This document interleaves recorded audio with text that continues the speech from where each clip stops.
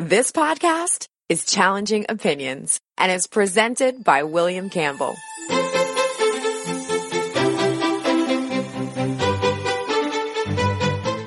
Thank you for downloading the Challenging Opinions podcast for March 27th, 2017. Martin Luther launched the Protestant Reformation exactly 500 years ago, but Islam has never been reformed in a similar way. In this podcast, I'll be talking about someone who's advocating something similar to Muslims and how it could impact Islam and the wider world.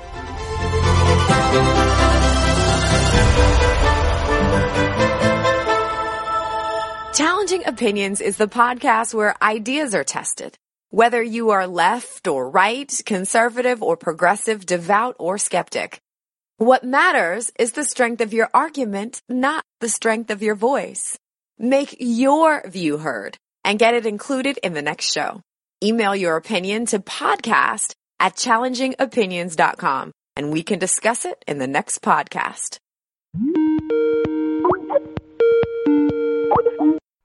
John Snider is a member of American Atheists. He's also a prominent member of the Atlanta Free Thought Society, and he's a celebrant for the Humanist Society, which means he conducts weddings and other ceremonies. He's a prolific writer, including for Skeptic, for Secular Nation, and for Philosophy Now, as well as being the founder of the American Free Thought blog. But I don't want to talk to you, John, about any of that. I'm much more interested in a book you've been reviewing. It's by Omar Saif Kobashi, and it's called Letters to a Young Muslim. What's the main thesis of the book? Yeah, the basic thrust of his book is that, Islam is no surprise, I guess, to anybody that is at war currently, both with the West, depending on who you ask, and with itself. Mm-hmm. And he has two young sons. Well, actually, I don't know how old his sons are exactly, but he has two sons, and Letters to a Young Muslim are a series of letters that he's written to them to sort of try to pass the baton for them to work toward a more enlightened view, I guess, of Islam. Is that something like the Reformation that created Protestantism within Christianity?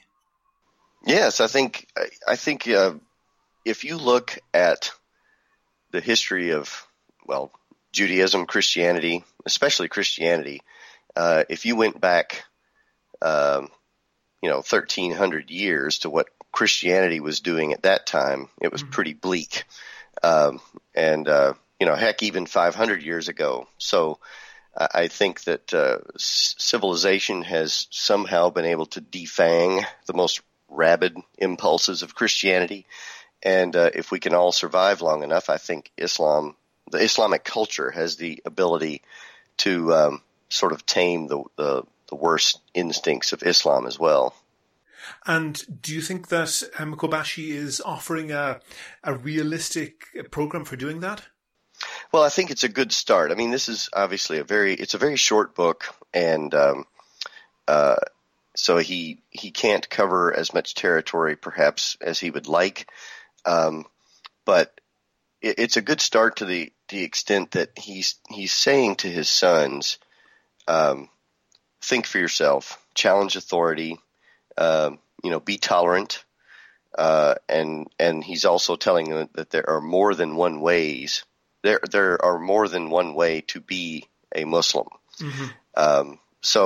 And I think that's great. And he talks in the book about how his father was the United Arab Emirates' first foreign minister, and he was assassinated actually by accident when he was a child.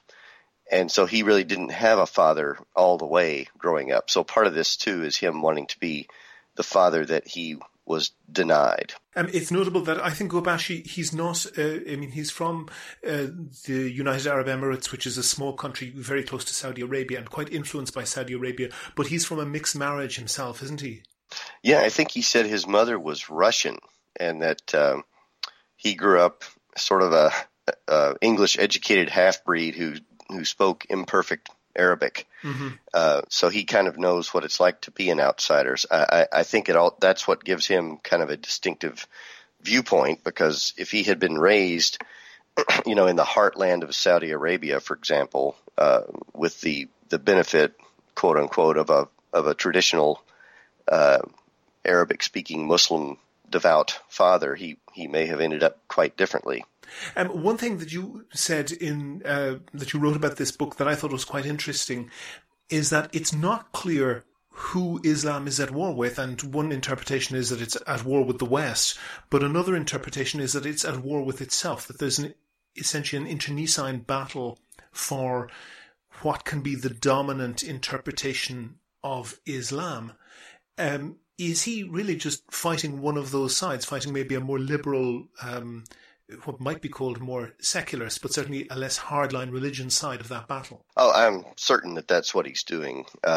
And, he's not the only one. There are obviously a number of people out there who are trying to argue for a more enlightened version of Islam. And I think the war, the quote-unquote war within Islam is very real, and that one side, the fundamentalist side, is trying to drag the West into it, probably in an attempt to create a common enemy and unite the Islamic world against the godless West.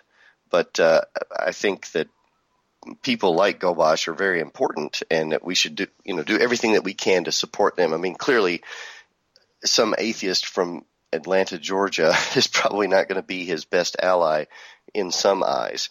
But I think that as much as we can encourage and protect people like that, the better. I'm wondering about that, because I know that the Reformation in Christianity, which was in the 15th century, at the time that happened, there was no reasonable worldview that existed that didn't include God, that nobody had really any idea how a lot of the systems that ran the world, nobody knew how they worked, and the best explanation available was God did it. We're seeing people trying to reform Islam in a period when the next best explanation of how the world works has nothing to do with religion at all. You don't have to explain who put the stars in the sky by using God, as both Protestants and Catholics did, or a whole range of other what you might call scientific topics. I know that the writer Sam Harris has called religion essentially a failed science. It's an early way of trying to explain the world. Is somebody like Gobash going to have a much harder time reforming, but not reforming so much as to say give up religion? I do think that Muslims, moderate Muslims, have a much harder time than their Christian counterparts, in part because the foundations of Christianity and Islam are quite different. Christianity has an extraordinarily plausible interpretation that leans toward separation of church and state, and the idea of the kingdom of God being something separate than the kingdom of earth. In Islam, it's quite a stretch to get to that conclusion, and so people in the Islamic world, I think, that are arguing for moderation and tolerance have a much harder time convincing their counterparts that it's okay to disagree with someone, even at a fundamental level, as long as no violence is involved. So, yeah, I mean, I really honestly, I fear for Gobash whether or not he will actually not end up in the same place that his father did. I can see what you're saying in that Islam is a much more complete worldview, and it includes a lot of instructions for secular society. But there are very explicit instructions within the Bible that most Christians have no problem completely ignoring. Nobody really thinks that slaves should be obedient to their masters anymore. I mean, you might get a very tiny hardcore of essentially lunatics on the far fringe of Christianity, but almost no Christians believe that, even though it explicitly says it in the Bible. Almost no Christians believe that a woman should be punished for being a rape victim, even though that is explicitly said in the Bible. Couldn't Muslims be just as flexible? Well, I would certainly hope so. Yeah, I think, it, don't get me wrong, if I could wave my magic wand today and get rid of religion, all religion, I would gladly do it. But I live in the real world. I know that the vast majority of people hold some sort of religious views. And I do take some comfort in the still somewhat puzzling reality that people, as you mentioned, can hold sort of conflicting views and still function as reasonable people. I mean, I live in the American South, so if you started to... I can hear that. Yeah, if you started to question people about the Bible, they would say they believe X and Y and Z, but it's clear from their daily lives that they don't truly believe it at a visceral level, and they're not campaigning to reinstitute the death penalty for homosexuality or something like that. Mm-hmm. So yes, I do think that that there's hope that people in the Muslim world can kind of embrace the general idea of Islam and not take the Quran and the Hadith as completely literally as people used to take the Bible. There is a saying, a lot of sayings are ascribed to Confucius. I don't know who actually said it, but the saying is, the tree that does not bend in the wind will break in the storm. Does Golbash address that? Does he address the possibility that Islam could simply be destroyed? I don't recall that he says that, but I think the subtext of his entire book is that the Islamic world could be doomed to an extended, if not perpetual, state of third worlddom. Mm-hmm. If people in the Islamic world can't get a handle on this fight, it's gonna be bad for them, and it's gonna be bad for us because of the global society that we live in. One of the things, I don't know, you as an atheist activist might be happy to hear this story, but the one conversation I had a while back with a woman who was originally Iranian from Tehran, but her parents, when she was very little, moved to Canada.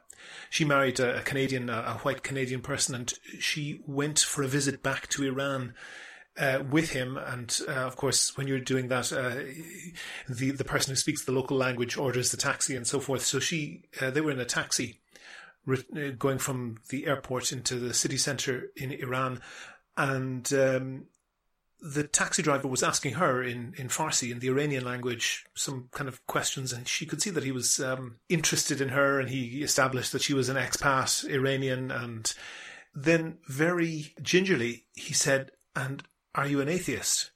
And she didn't answer, but she didn't say no.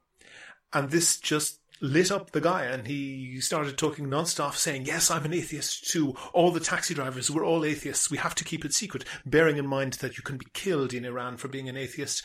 But the impression she got was that huge portions of the society are, especially young people, are ready for a step change reform rather than the gradualist reform that happened in Christianity.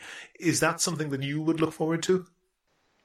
Yes, absolutely. I am convinced, obviously I'm not a mind reader, but I'm convinced that the vast majority of people in the Islamic world would be perfectly happy to be, for example, culturally Muslim in the same way that most Jews are culturally Jewish, and in the ways that a lot of Christians are culturally Christian. Mm-hmm. Probably know in the United Kingdom and in a lot of Europe, there are established religions, but they're just sort of pro forma things that people do, and they don't really take it too seriously. So I think the fear of death and the fear of ostracization or ostracism, whatever the right word is, mm-hmm. is what drives a lot of Muslims to be quiet, like that cab driver. Mm-hmm.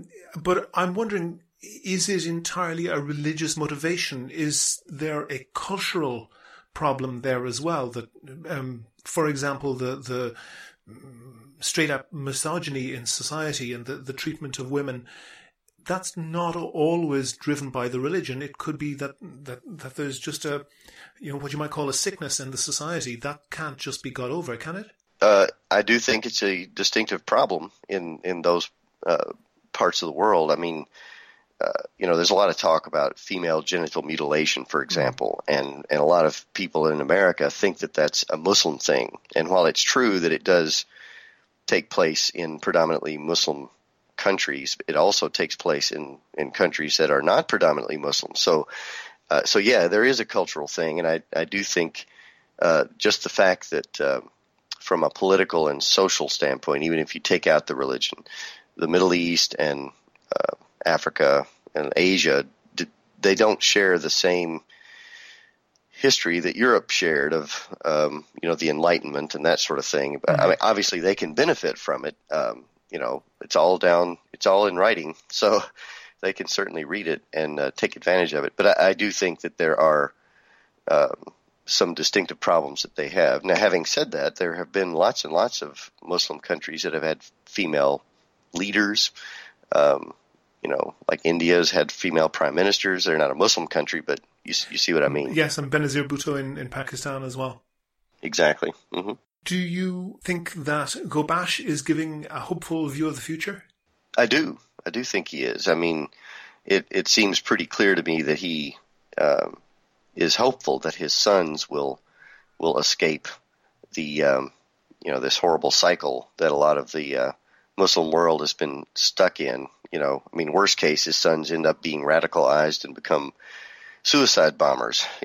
And he's clearly not writing this book with an attitude of, well, son, think for yourself, take a look at all the facts, decide what you want to do, and if you want to be a suicide bomber, that's great.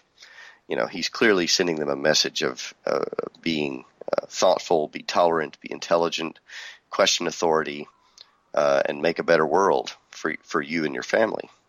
Finally, John, do you think maybe he's whistling past the graveyard a little bit, that he is writing it more in hope than in expectation?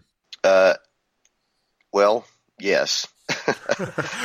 Why do you say that? What's your analysis of that? Well, I haven't met Omar Saif Ghobash, but I think he would be a fool not to realize that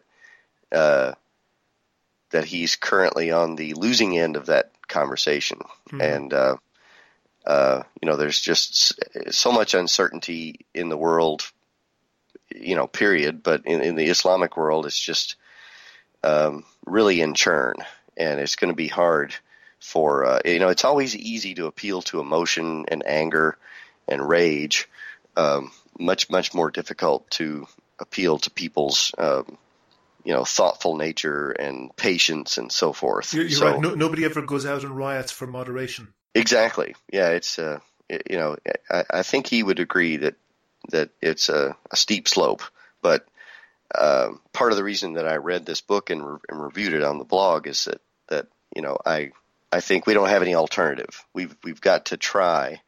When I say we, reasonable citizens of the world mm-hmm. have to keep trying to tame our radicalized counterparts and try to encourage our children and our fellow citizens to be as reasonable and tolerant as possible. John Snider, founder of the American Free Thought blog, thank you very much for talking to me. Thanks. It's been a pleasure. Make your view heard. Email podcast@challengingopinions.com to set out your ideas and defend them on the next podcast. That's the Challenging Opinions podcast, published on March 27th, 2017. I have links in the show notes to Omar Saif Ghobash's book and John Snider's review. Do you know someone who I should interview? What topics should I be covering? I'd be really interested to hear your feedback. If you like the podcast, there's one thing that you could do that would really help other people to find it. Go on iTunes and give the podcast a rating and write a short review. There's a link on the website directly to the iTunes page. Also, please like the show on Facebook. On Twitter, you can follow @ChallengingO. You can also follow Omar Saif Ghobash @Omar Saif Ghobash. And most importantly, subscribe to the show for free. You can use iTunes if you're an Apple person, or Google Play Music if you're into Android. And there's links for both of these, and the RSS feed if you're into that. You can find them all, or get in touch with me at www.challengingopinions.com. In the next podcast, I'll have an interview with the historian and author Chris Kelly. That show will be uploaded on Wednesday, March 29th. The Challenging Opinions podcast is produced and presented by me, William Campbell. Thank you for listening.